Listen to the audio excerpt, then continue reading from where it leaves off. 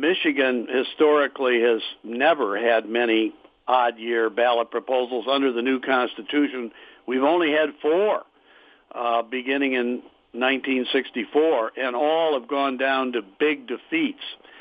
So unless the legislature, if they're the ones who want to put something on the ballot in an odd year, have got everything figured out where they think maybe they want to get something passed and it has a better chance in an odd year than it might otherwise, I don't think we're going to see many more of these. It's obviously not magic. Why is that? Low voter turnout, or what's your sense of that? Well, for sure it's low voter turnout, but of course low voter turnout doesn't necessarily spell defeat. If there is a proposal on the ballot that has one side spending heavily in advertisements to get something approved or get something opposed, then it has a chance to fail or pass depending on what happens. If there's not money spent on the proposal by one side or the other, then, generally speaking, the electorate is very skeptical about proposals of any sort in any year, odd year or even year, and they tend to vote no.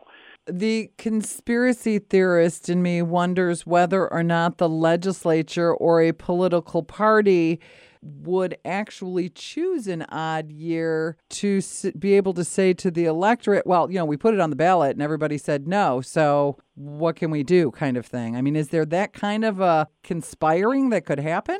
Well, there was a little bit of that sentiment 2 years ago because you may remember there was a lot of pressure building on the legislature and the governor to do something about Michigan's crumbling roads and bridges.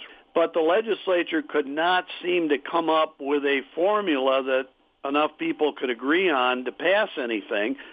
So I think they punted and decided, okay, we're going to put this so-called Rube Goldberg-type compromise contraption on the ballot, which included a lot of stuff that wasn't even related to roads and bridges. There was stuff for education, and there were a lot of special interests that got their fingers in the pie.